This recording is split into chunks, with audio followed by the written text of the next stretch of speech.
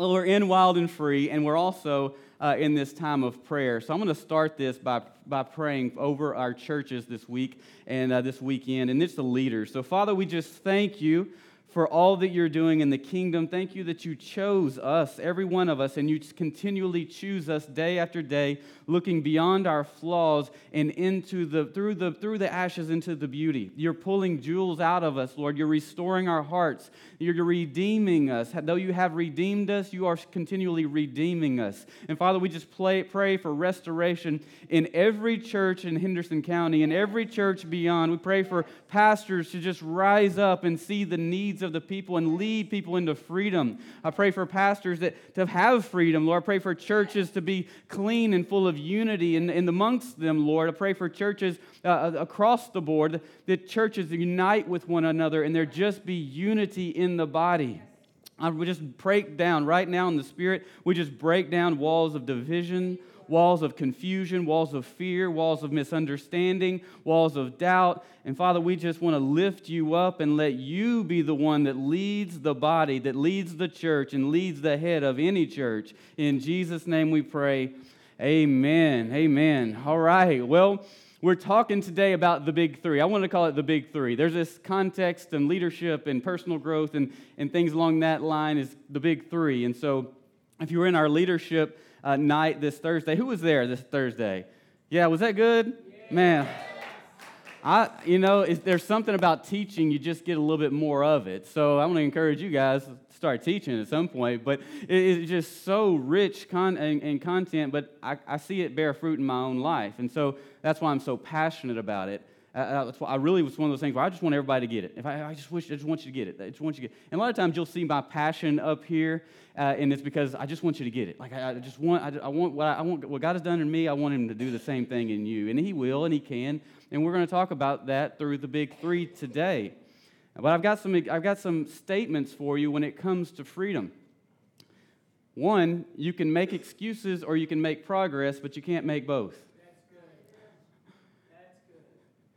Like we'll get right to that place where God wants to work on us, and then all of a sudden we make an excuse for it. Well, that's okay. Well, I'm just a sinner. Well, God forgives me. Well, you fill in the blank. It's an excuse. But what we don't realize is we're right there in the middle of progress, and we accept the fact rather than walking beyond the issue, beyond the struggle, and actually finding freedom. So we rest in our iniquity rather than propelling into progress and into freedom. We're right there. And every time we say, well, that's okay, we settle in it, we allow it, we're basically saying, I'm good with staying in this sin.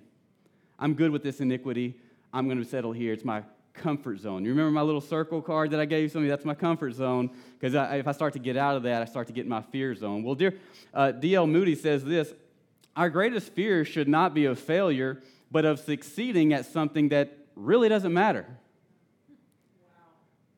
Or succeeding at something that really keeps us in bondage. And that's what we're doing. Our greatest fear should not be of failure.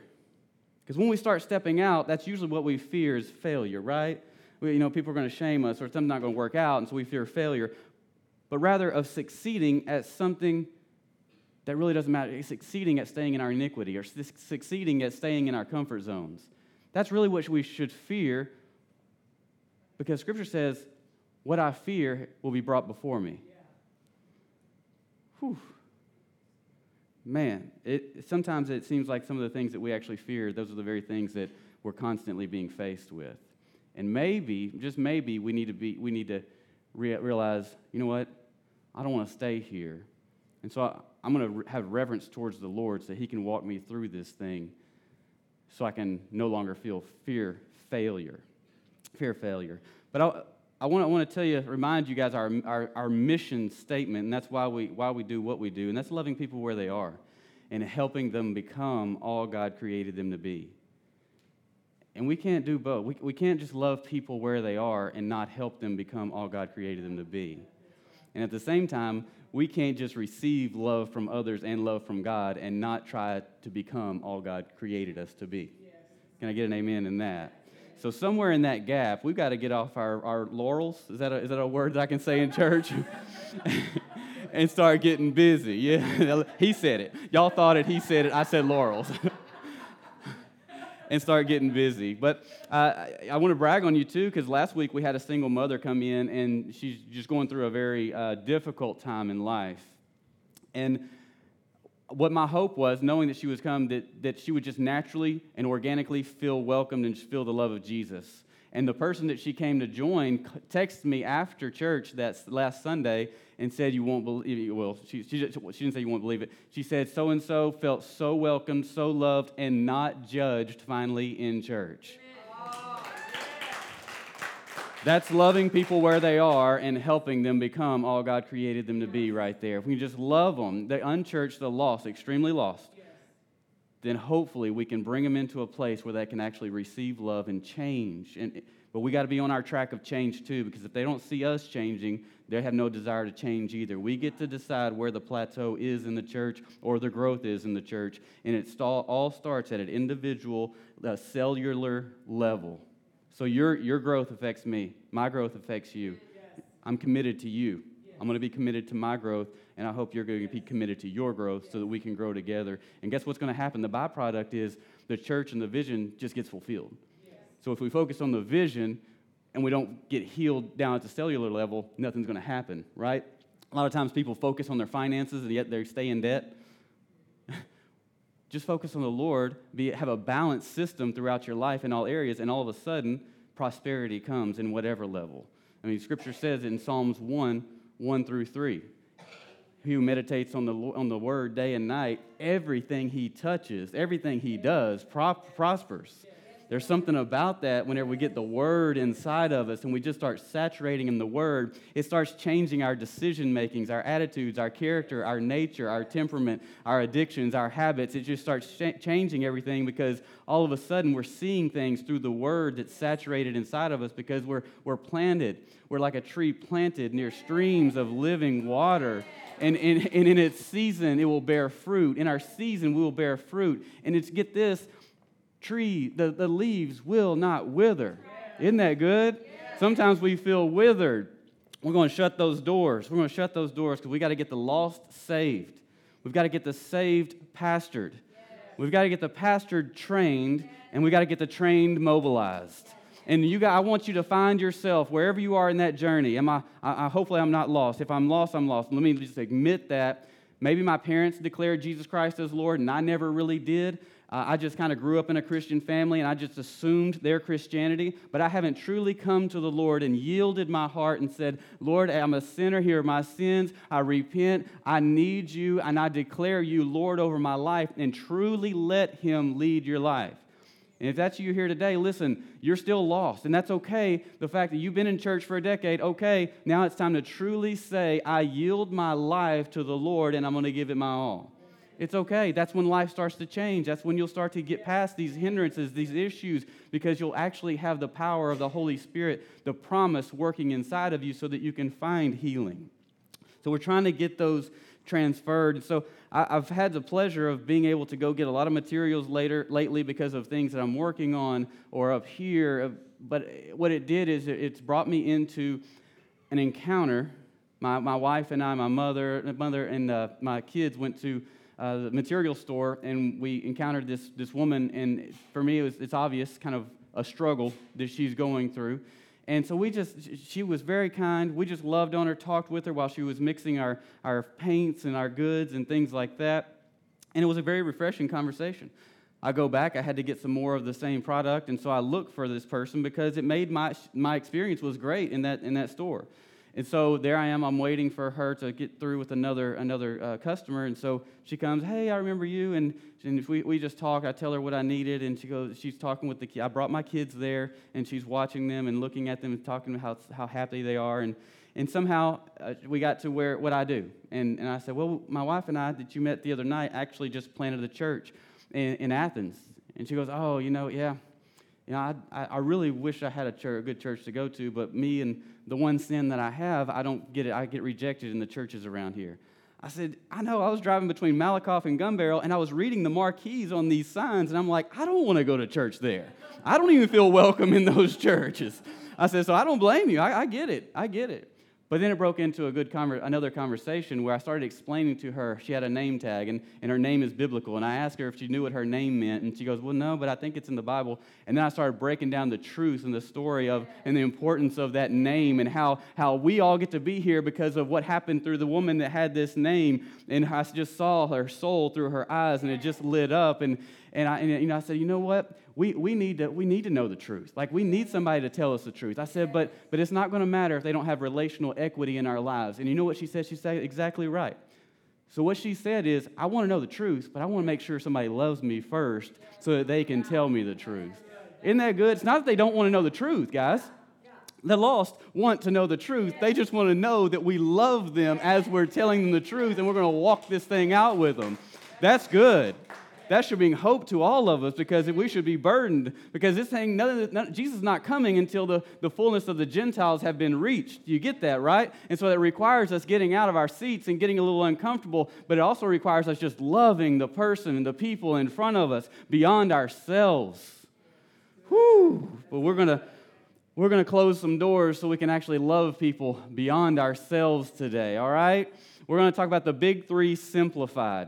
And here's a statement the Lord gave me that last night, and you can quote me on this. Without freedom, purpose is just out of reach. Without freedom, if this is my purpose right here, and without freedom, boy, I can just keep striving towards it, and that thing can be a moving goal. But without freedom, because a lot of us are looking for purpose, and we just want to walk in purpose. What's my purpose? I can discover my purpose. But the only thing that's keeping us from really attaining that and grabbing that is freedom. So I got to have freedom. But I need to recognize where I need freedom in order to have freedom, right? And I got to be a little bit humble. Look at this, 2 Corinthians 11:3, gave you the Message version, because I love the title. It said, Pseudo-servants of God. Pseudo-servants of God. It says, will you put up with a little foolish aside from me? Please, just for a moment, the thing that has me so upset is that I care about you so much. This is the passion of God burning inside of me.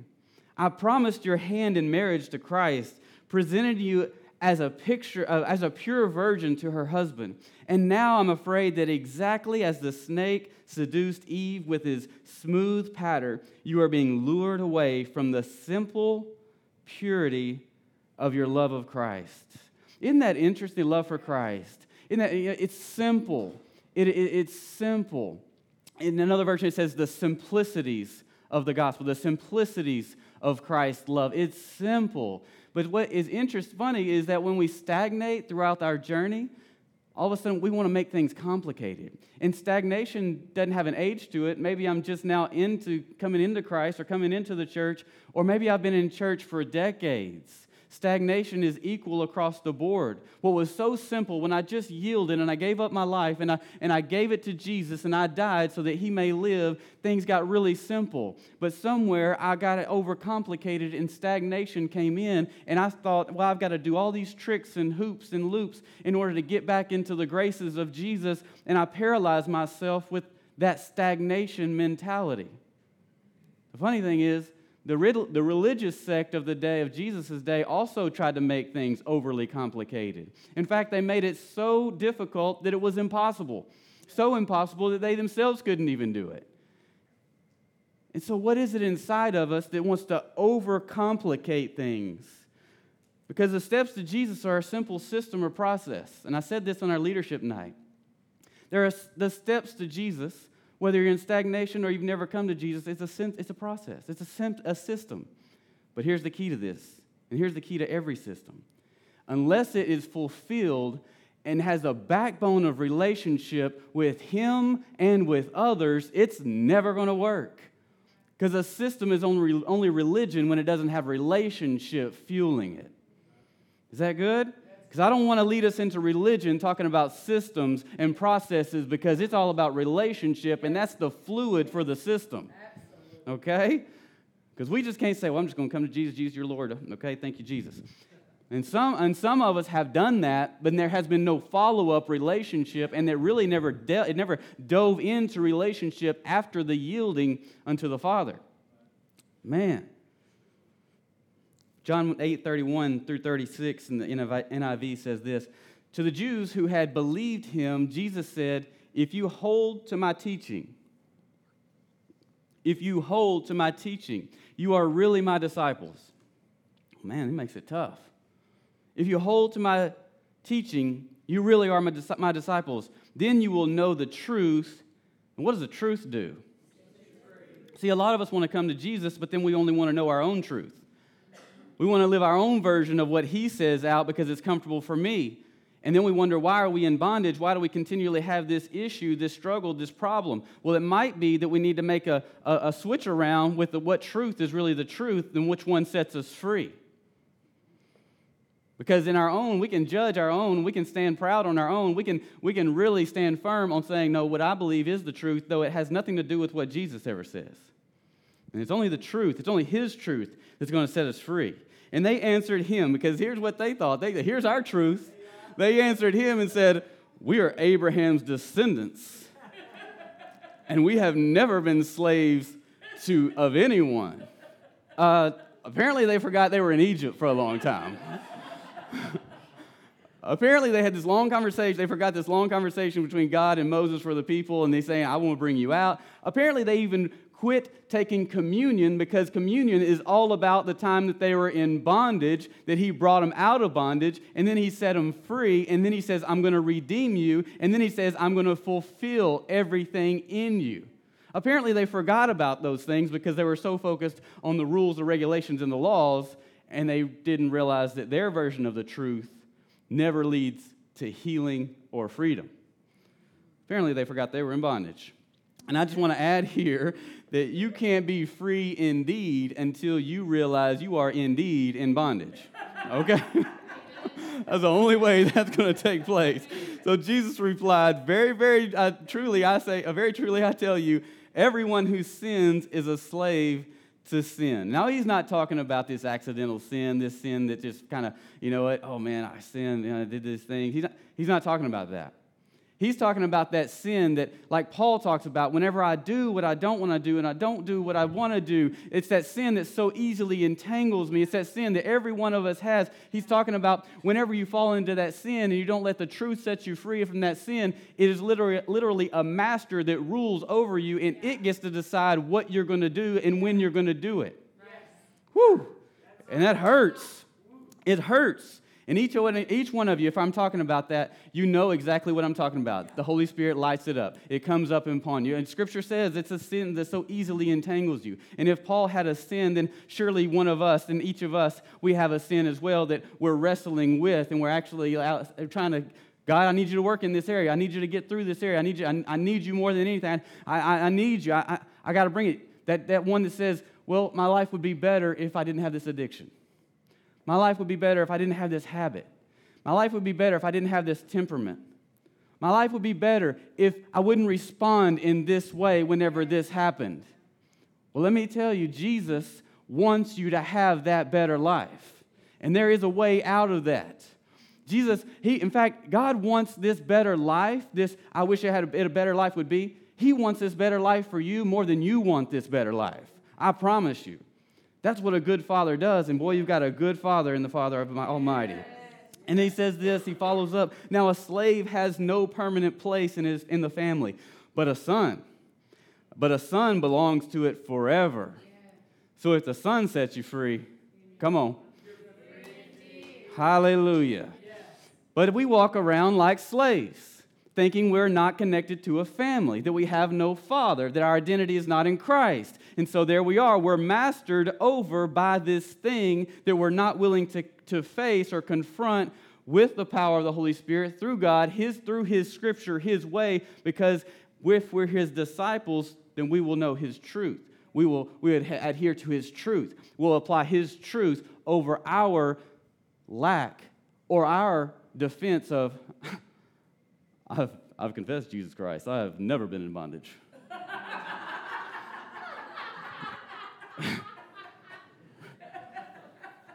And then you have to come 10:45. 10:45. Well, we got three types of people. We got the lost. Man, they know they're lost. You know what? Great. They know they're lost. I'd rather you just know you're lost. We have the saved. But then we have Christians that are carnal, the carnal Christians. I like to call Christian con carne. Right? And those are the ones, boy. Those are the ones that they just they don't know it, but they love the spirit of religion to just rise up and live inside of them. And the fact is, we don't even know it. Like when we got that Christian con carne thing going on, we don't even know it. We just think we're righteous in our place, and boy, we stand there judging everybody else. Can you believe they did that? No, you can't. But when you grow in Christ, you realize, man, I got an old nature inside of me, and boy, it's doing everything it can to try to rise up. And that's when you start to get, you start getting to another phase, and stagnation is you're moving out of stagnation. Yes, humility. Get out of my points, girl. You going moving forward. I love you. I'm playing with. I love it. Keep it coming. Keep it coming. But Ephesians 4:26 and 28 says this: in your anger, and I'm going to pause right there because he's saying, okay, you know what? This is going to happen. But then he says, you got a decision. Do not sin. Because in your anger, you got an option. Or in your addiction, you got an option. In your issue, you got an option. You just plug in that thought, that sin that came about. In your blank, do not sin. So he says, just pause a minute. Just think about what you're about to do. Just think about the temptation that's right there at hand. Think about that issue, that sin that so easily entangles you. When you're about to do that, think about it. Don't sin. There's a choice. And then there's a choice that we get to decide how far it goes. Because we can walk into anger. We can come into this attitude. We can come into this temptation. Jesus was tempted. There's nothing wrong with temptation. Temptation means you are under attack by the enemy. Okay, that means he's scared of you. He sees God's calling on your life. Okay, that's good news. Oh, thank God I'm being tempted right now. That's not the problem. The problem is when we start to decide how far it goes and how far in it we go, right? And we get to choose. And most of us who have had that pain of going all the way to the end of that thing or letting that thing ride, we know the heart issue. We know the pains and the hurts and the wounds. And boy, whenever we get around anything sensitive like that, we start to get into that place, that old nature start to rise up. As we heal from that, we find humility. It just hurts so bad. Like, I don't ever want to go anywhere near that again. I don't even want to get near that. But yet there's still a place that God needs to heal. There's still room that God has trying to heal your heart. There's still wisdom that God is trying to give you. And I'm going to show you more on that. But it says, do not let the sun go down while you're still angry. He says, resolve it. He says, resolve it. Go ahead and resolve the issue right then. Why? Because if you don't, you're going to lay down with the devil and he's going to give you counsel all night long. He says, and do not give the devil a foothold. And that's what we're going to talk about today. We're going to talk about that little foothold. It's just a little bit of foothold. He doesn't need much. He just needs a little bitty foothold. He needs you to wrestle and mull over what he's saying more than what the Word of God is saying, because the one who meditates on the Word day and night, he is like a tree planted near streams of water. In everything he does, it flourishes. It prospers, right? But if Satan can get you just meditating a little bit on the foothold that he's got in your life, and he can get you to go to bed on that thing without resolving it, boy, he can start to plant some seeds down inside of you, and you just wake up. You wake up a different person. Yeah. You wake up different. And do not give the devil a foothold. He says, and he who has been stealing must steal no more. And you know what? You think about that. You think about Satan as a thief, right? Yeah. And I think all of us, Satan has stolen something from every one of us, right? Yeah. And there's something that I want you to know today as we go through this whole process is that when we handle this thing God's way, whatever it is, when we handle this thing God's way, not only does God rebuke the thief, but he says that he makes the thief restore 7 times what he stole. Can somebody just hold in their hand what has been stolen from them by Satan and just bless it and saying, I'm about to get 7 of these. You right? That's exactly what Scripture says. That's exactly what Scripture says. And we all know it. But you have to close the doors and the windows that you have opened. You got to close the doors and the windows that Satan didn't open, that you have opened. He just stuck his little foot in there. While you got that door open, you playing around there, I'm going to get in. So you got to close it down. Look at this. Joel 2:9 says, they rush upon the city. They run along the wall. They climb into the houses like thieves. They enter through the windows. Now, that was something that physically happened in the Old Testament, but if you'll remember the types and shadows of the Old Testament towards the New Testament, that's exactly what that means.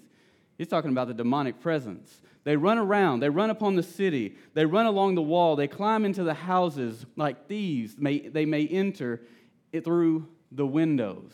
Satan and his little demons are just looking for a place. That's Joel 2:9. If you want to take the notes, it's not going to be on your screen.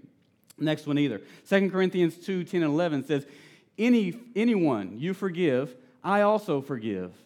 And what I have forgiven, if there was anything to forgive, I have forgiven in the sight of Christ for your sake.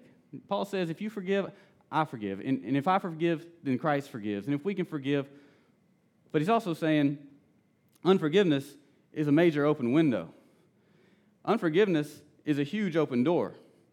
And when I start thinking about this, because a lot of us, and I know this experientially, I have forgiven people. I have forgiven persons. I have forgiven, parents. I have forgiven people who have hurt me.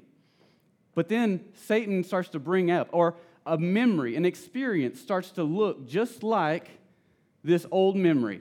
And it feels like this old setting, though it is a new setting, and this setting has nothing to do with this old experience. But inside of me, the experience of the old pain, the hurt, and the wound starts to rise up over here, and I start to react in this new setting like I would have from the hurt and the pain from this old setting. And what I realize is I haven't fully forgiven the people involved in this old setting, and so I'm about to act a fool with the people in this new setting because of things that happened in this old setting, and I'm going to blame everybody around me because I haven't dealt with the things in this old setting, and I'm bringing it into the new setting. Anybody ever had a cycle of life that looks like that? And if you don't, you're lying, and we deal with that today. But it's in that moment through maturity that I messed up this setting because of that setting, and then I had to go to a new setting, and I realized the settings never changed. It's not the external things that are going on. It's the guy inside that has some things to deal with. And so what I realized is, oh, God, I forgave, but I need to forgive again. And I need to bless again. And Lord, I want your best over them. And in the 99th, and the 100th, and the 103rd, and the 120th time, that this same thing rises up, and I don't like this thing that rises up because I don't like the outcome that comes whenever I start to act a fool out of this pain, this hurt, and this wound that's inside of me. I realize that in that moment, that's a trigger that tells me I need to start forgiving that person over and over again. The Holy Spirit will light that person up, and you'll recognize the setting, the feeling in this area. And so I forgive them again. Lord, I forgive my dad. I forgive my dad and I bless him. I thank you for everything that he taught me, everything that was good. I thank you for everything that I learned that I should and shouldn't do. What a blessing he was. He was an amazing coach. He was an amazing father to me. I have all these things to be thankful for. And that's the rumination in my heart and in my mind that I do whenever he comes about, because of situations. But I don't think about anything negative. I don't allow anything negative to come out. I overwrite what's going on in my soul with the positives and the blessings and the plus because I want to bless him. And guess what I want to do? I want God to do his work in his life supernaturally. Things that I could never do by holding on to anger, bitterness, resentment, or pain. All I can do is destroy my life. And everybody that's involved. I'm like a time bomb. I'm like a grenade holding it around, just walking around, just, come on, I wish you would. I'll let this thing go. We all go, right? Right? I mean, that's what it's like, and nobody likes that. Nobody likes the shrapnel. But that's what I have to do, is I have to continually forgive because I'm finding unforgiveness. And as I was thinking through that yesterday, I almost wanted to act this out. Have y'all seen Ace Ventura? Where he's in that window. Oh, oh, oh. So you're opening a window and you're closing a window. You're opening a window and you're closing a window. You're opening a window and you're closing one. When we don't forgive, we're saying, I'm going to open this thing back up. Yep.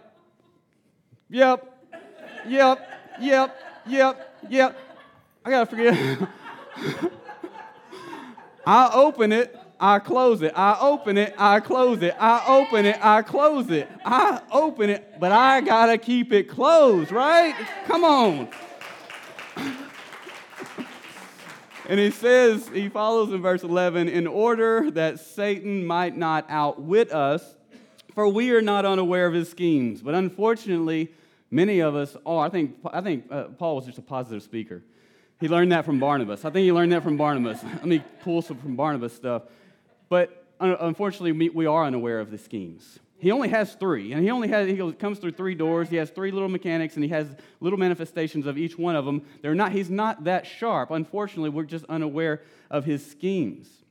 And that's why we go to bed night after night with the door open, unlocked, not realizing he's just standing there waiting, crouching down, just waiting for you to pass out so that he can open it up. And so we're going to talk about those three big doors. In 1 John 2, 15 and 17, NIV says, "Do not love the world or anything in the world. If anyone loves the world, love for the Father is not in them. For everything in the world, the lust of the flesh, the lust of the eyes, and the pride of life, comes not from the Father, but from the world.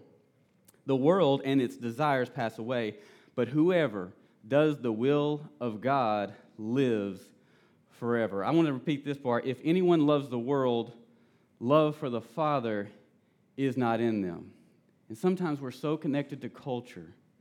We're so connected to what's going on in culture that God is clearly saying, Jesus Christ is clearly saying, I can't be so connected to the culture and truly be connected to the Father. So it comes not from the Father, but from the world. And the world and its desires pass away. So everything I'm connected to, no wonder I don't have life just bubbling up inside of me and through me. Because these things that I'm so connected to, that I so desire, they're going to pass away. There's nothing eternal in them. But yet I focus all my attention, my passions, my everything inside of me is more built on culture than it is on the Word of God. And so therefore, everything I touch doesn't prosper because I don't have the Word of God meditating inside of me day and night. Y'all seeing this picture? Because we meditate in day and night on what's going on in the world, what's going on in culture, what they're showing us, what so-and-so is doing, what they did, where they've gone.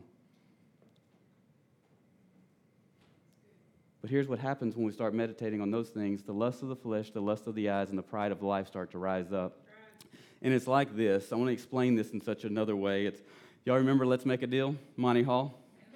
What door number 1, door number 2, or door number 3? And whenever you choose one, there might be a goat behind it, right? Do y'all remember that? Am I the only one? Like this came out in the 60s before I was born, and I'm reminding you of this? Anyway, that's how it is. We're constantly like, which one do you want to choose? Door number 1, door number 2, or door number 3? And door number 1 looks like this. It's the lust of the flesh. And that's our passions.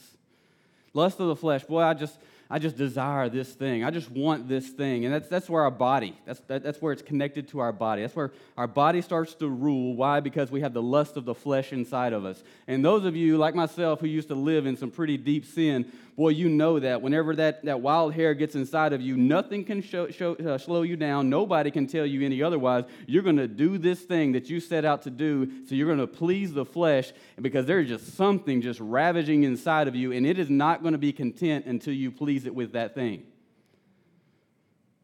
Man, I feel like I'm on a pedestal here, just showing you my sins, and nobody's agreeing with it. Maybe I'm the only one. Okay, so us sinners, whenever this thing happens, this is how it feels for us.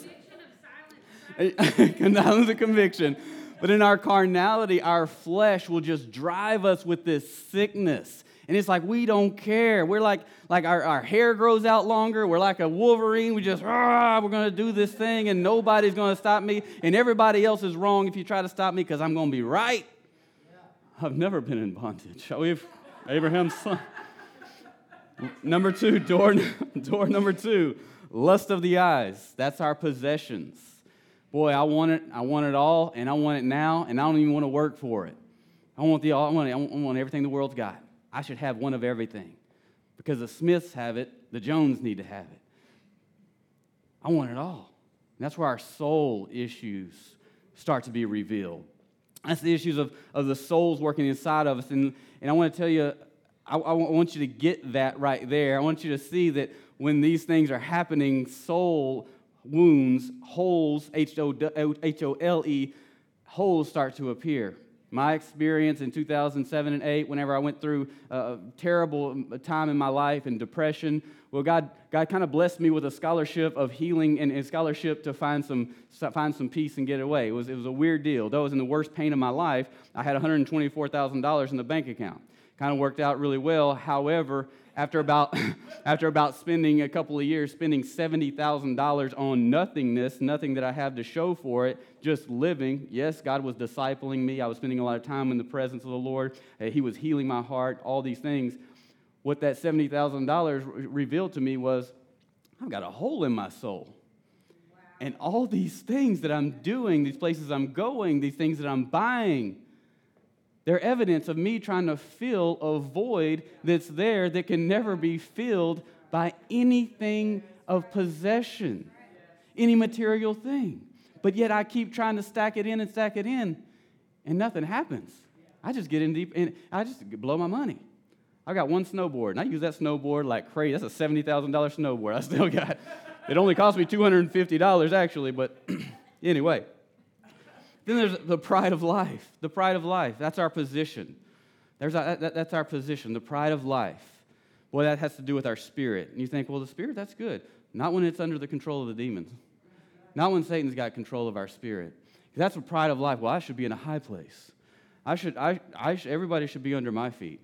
I should have power. Yes. But what happens is, whenever we truly carry the sonship, the identity of Jesus Christ, that stuff doesn't matter anymore. And we're going to get there. And I better move fast. I'm just having fun with y'all today. Because and God actually says this, he says he not only dislikes it, but he'll actually oppose you. God opposes the proud. You want to walk around with a little pride, get ready to battle God. And if you want to get upset because things aren't going well in your pride, you can only be upset with God because he's the one opposing you, nobody else. Whew. That's why we have the whole ministry coming up, by the way, August 23rd and 24th. Let me just plug that in right there because we want to shut these three doors. We want to shut these three doors. And something you probably didn't know, these three were actually manifested in the Old Testament as gods. I'm giving to you. God of Asherah, that was one of them. That was the passions. That was the body, the god of Asherah. And maybe you don't know it, but they had an Asherah pole, and it was the god of fertility. And that's why we don't have a steeple on our church, by the way. That's where that came from, believe it or not. And your Christmas tree, I don't want to mess your Christmas up, but your Christmas tree that you pretty up, that's from an Asherah pole. And an Asherah pole stands for, you know what it stands for, fertility, you remember. And then God of Mammon, Jesus himself, who mentions possession, is finally reining in. Oh, possessions. He says you can't serve God and Mammon. Jesus said you can't serve God and Mammon. It's a Babylonian god. And then the god of Baal. That's position. The god of Baal. You know, that's really just a demon of pride. The god of Baal. And we know what Elijah did to the prophets of Baal, right? Cut them down. And there's only three because the devil's not creative. Let's talk about antidotes, though, because there's antidotes to all these. This is not an issue for God. This is not an issue at all. There is an antidote, so let's talk about shutting the door.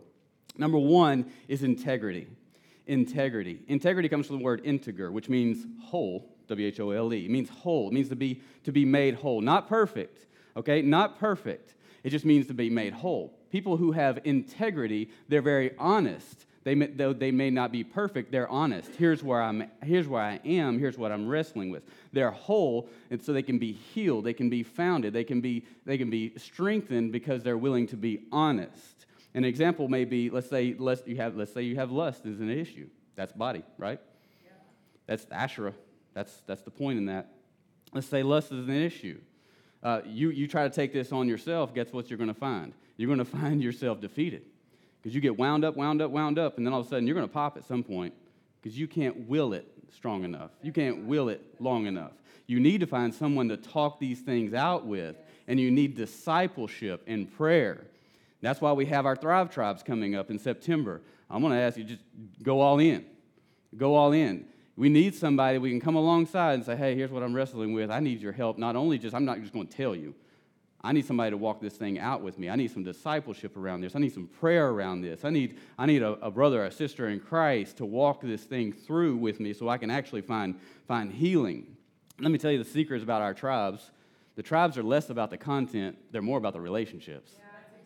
Because it's in the relationships that you find healing. The content just gives you information so that the relationship can bring healing, right? The content brings you together, but it's the relationship is where you find healing.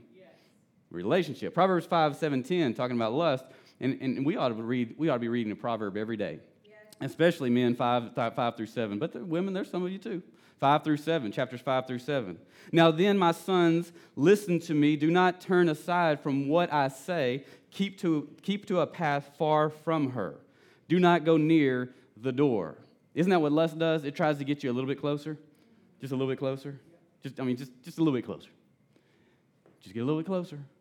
Then all of a sudden, that sickness inside of you starts to just take over, and you start to feel this different thing going on in your soul, and all of a sudden it's leading you, and you're lost in your mind, and you're just following that thing. You're following that burning desire that starts to happen inside of your heart. It says, do not go near the door of her house, lest you lose your honor to others and your dignity to the one who is cruel, lest strangers feast on your wealth and your toil enrich the house of another. Pretty simple. You want to lose everything and watch people eat your food? Just go on into lust. Just let lust overtake you. You'll be sitting outside your house watching somebody else go in and out of it. You lose everything. Romans 6:12-24 in the Message says, that means you must not give sin a vote in the way you conduct your lives.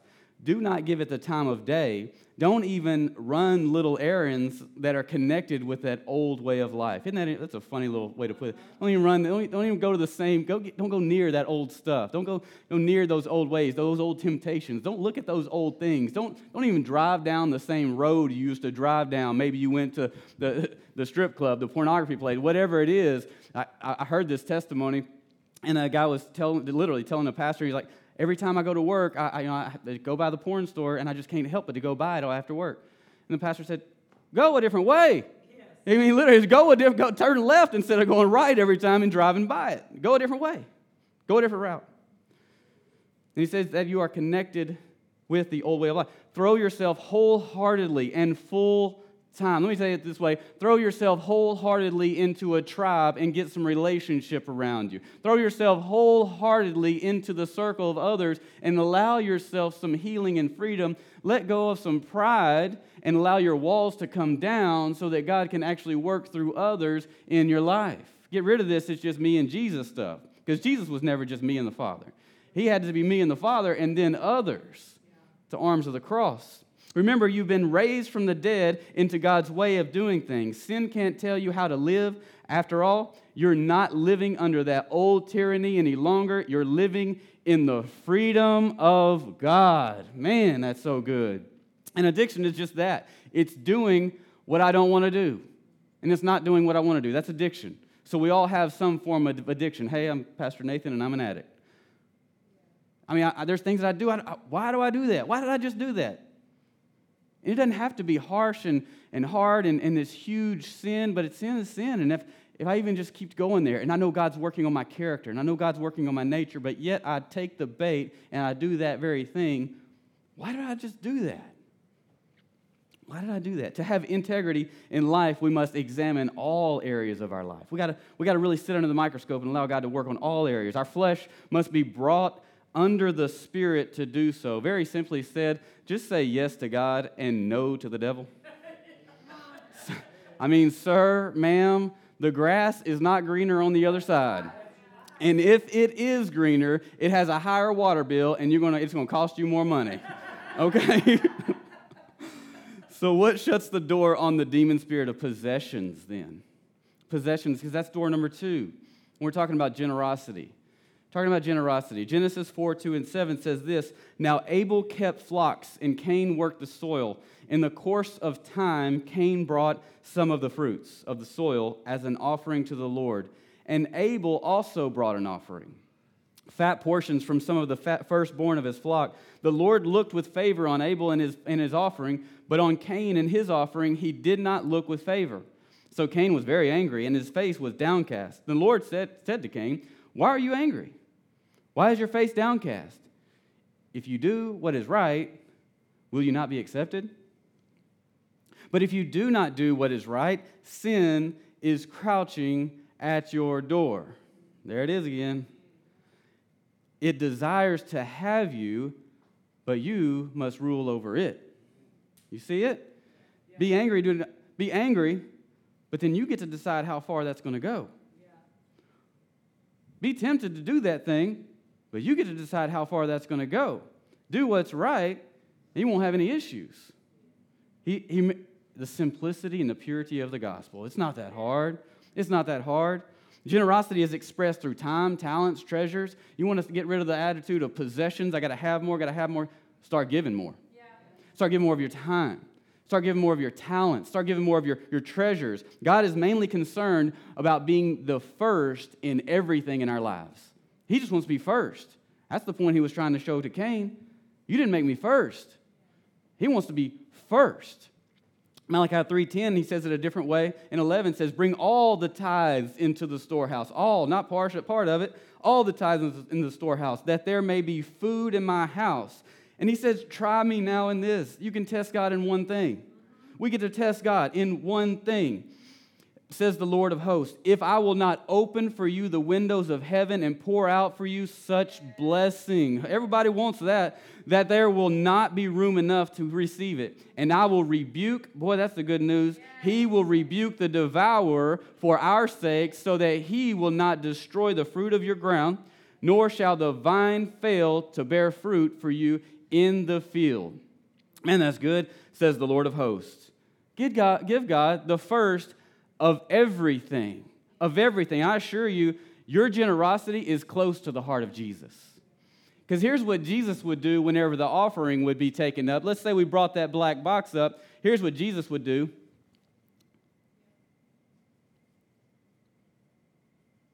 He'd watch every person come up here, and they would put money in the box, and he would know the condition of the heart by how much they put in the box. Look at this in Mark.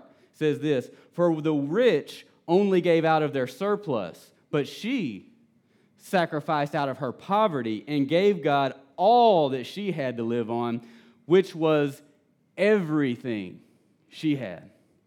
She gave from everything that she had. That's how God knows the condition of our heart, because our willingness to be generous in all aspects. You want to find freedom from that area, and this is what he's doing. This is what Jesus is looking for. Because God doesn't need your money. In fact, the church doesn't even need your money. God and the church, we want believers. And believers are generous. You don't even have to bring up money. It just starts happening. It just starts coming. And here's what happens. Here's how God tests and challenges and grows our heart. That as we become believers who are generous, because that's what a believer is, because Jesus was generous. Now, we can't live a different gospel than Jesus lived, right? And only the truth is going to set us free. But here's what happens. God resources us to resource his bride, because we're the bride, because when we actually start to become generous, he opens the floodgates of heaven, right? That's what it said. See if I don't open the windows of blessing. But we actually are holding it in our hand and saying, I don't know if I want that many blessings right now. I don't know if I want blessings. The issue is of the heart he's trying to work out so he can be a full flow through us, so he can actually bless his bride through us, but we got to let go of some things. That's why one of our core values is you only get to keep what you give away. You only get to keep what you give away, because otherwise the devourers will come after it. And he'll be like, you choose that. Have fun with that one.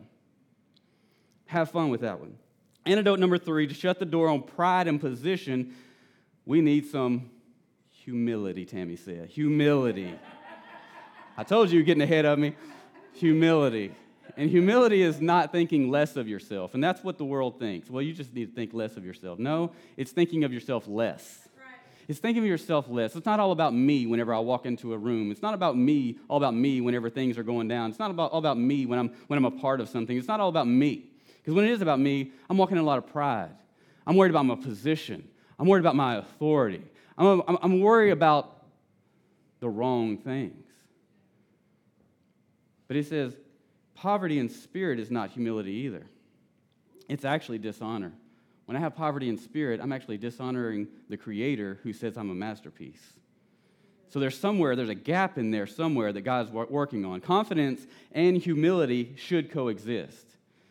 And whenever you get to this place and you've worked through enough battles and you've started shutting these doors, and there's avenues of these doors that you've begun to shut, some of the little doors, you realize this ain't going to work unless I get humility, but my confidence is no longer in me like it used to be, because that's what pride did, arrogance did. It put confidence in me, but my confidence now is in the Lord, because if He's brought me through these things humbly, I know He can bring me through the rest of these things, and if He's saying He's going to do something, I can have full confidence, not in me, but in His ability to work through me as long as I stay humble, because God can do, there is nothing impossible with God. That's when confidence and humility start to line up and start to link up. And that's when people are starting to wonder about where did they get that? Where did that come from in them? Well, they worked through a lot of junk. They had to go through a lot of battles. They realized that confidence is from the Lord and confidence is in the Lord. And they realize they're a son now. They realize they're a daughter. They realize their identity is in Him, and it doesn't matter what anybody else says. They're fully convicted by what He says in a positive way, and they're fully confident in what He says He wants to do through them, so they can humbly walk in it. And when we humbly walk in it, we will see the blessings from God just pour out upon us. In fact, He opens the sea as He did it with Moses, and He makes a way where there is no way, and He does this. Revelations 3:7-8 says, what He opens, no one can shut. And what He shuts, no one can open. I know your deeds, He says. So see, I have placed before you an open door that no one can shut. That person's been through a lot of battles. They've had some war stories. They walk with a limp, right? They get it. They realize, no, this ain't going to happen unless you show up, God. I know that you have little strength, yet you have kept my word. Woo! Man, this is really good. That's why everything I do. That's why everything that person do. That's why everything they do. Everybody he's talking to, people he's talking about, it just prospers. Because it doesn't matter about my situation. I just keep His word in the midst of the situation, and He makes a way where there would have otherwise logically been no way. That's when He knows we're sons. We read it earlier. That's when we know we're sons. When we just start having full confidence in what He can do.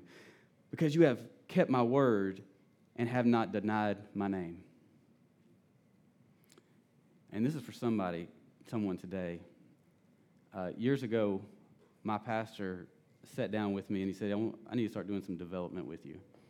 Man, I was excited. I'm like, yes, I love this, because I've always taken on a mentor in my growth. Probably in the wrong things I did too. I took on a mentor.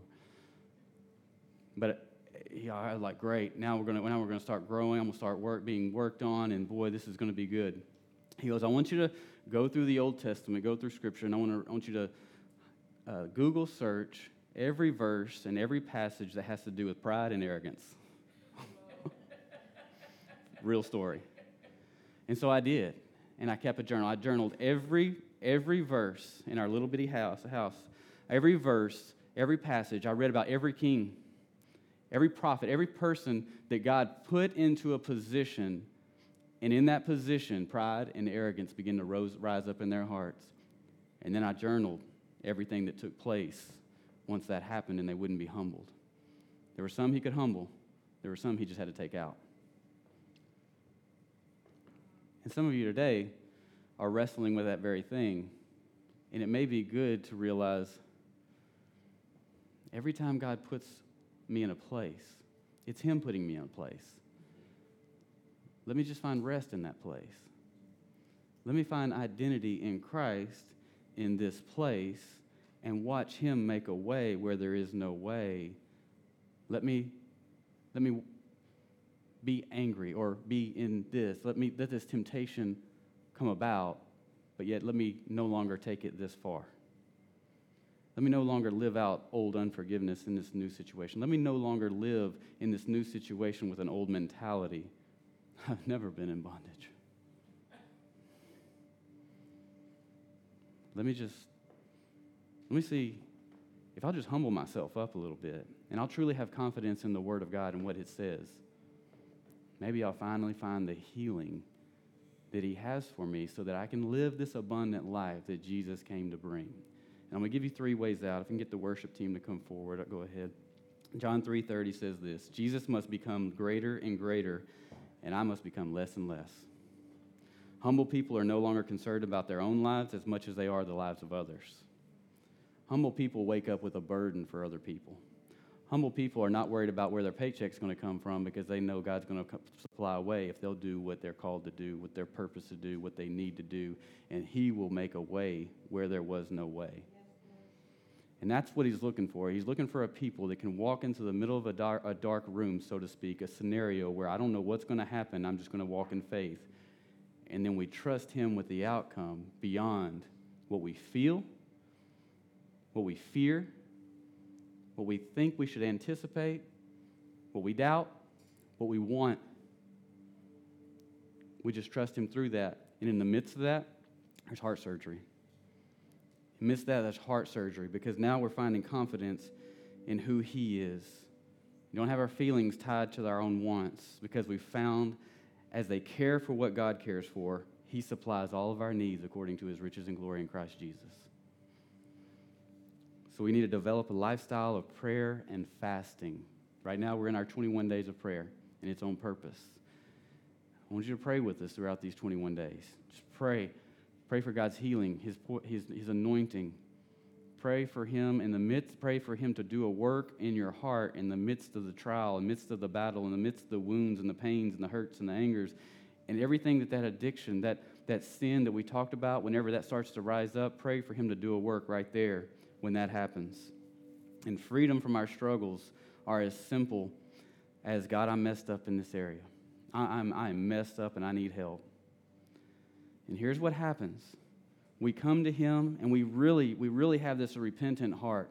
And we come to Him and maybe we're down on our knees, or maybe we're sitting or standing, maybe we have our little journal in our lap, but we're coming to Him. God, I'm messed up and I just need some help. The problem is we walk away in further bondage, not experiencing His healing if we just get up and just walk out of that. Because we have to learn to rest. We have to learn to tarry right there for a little bit.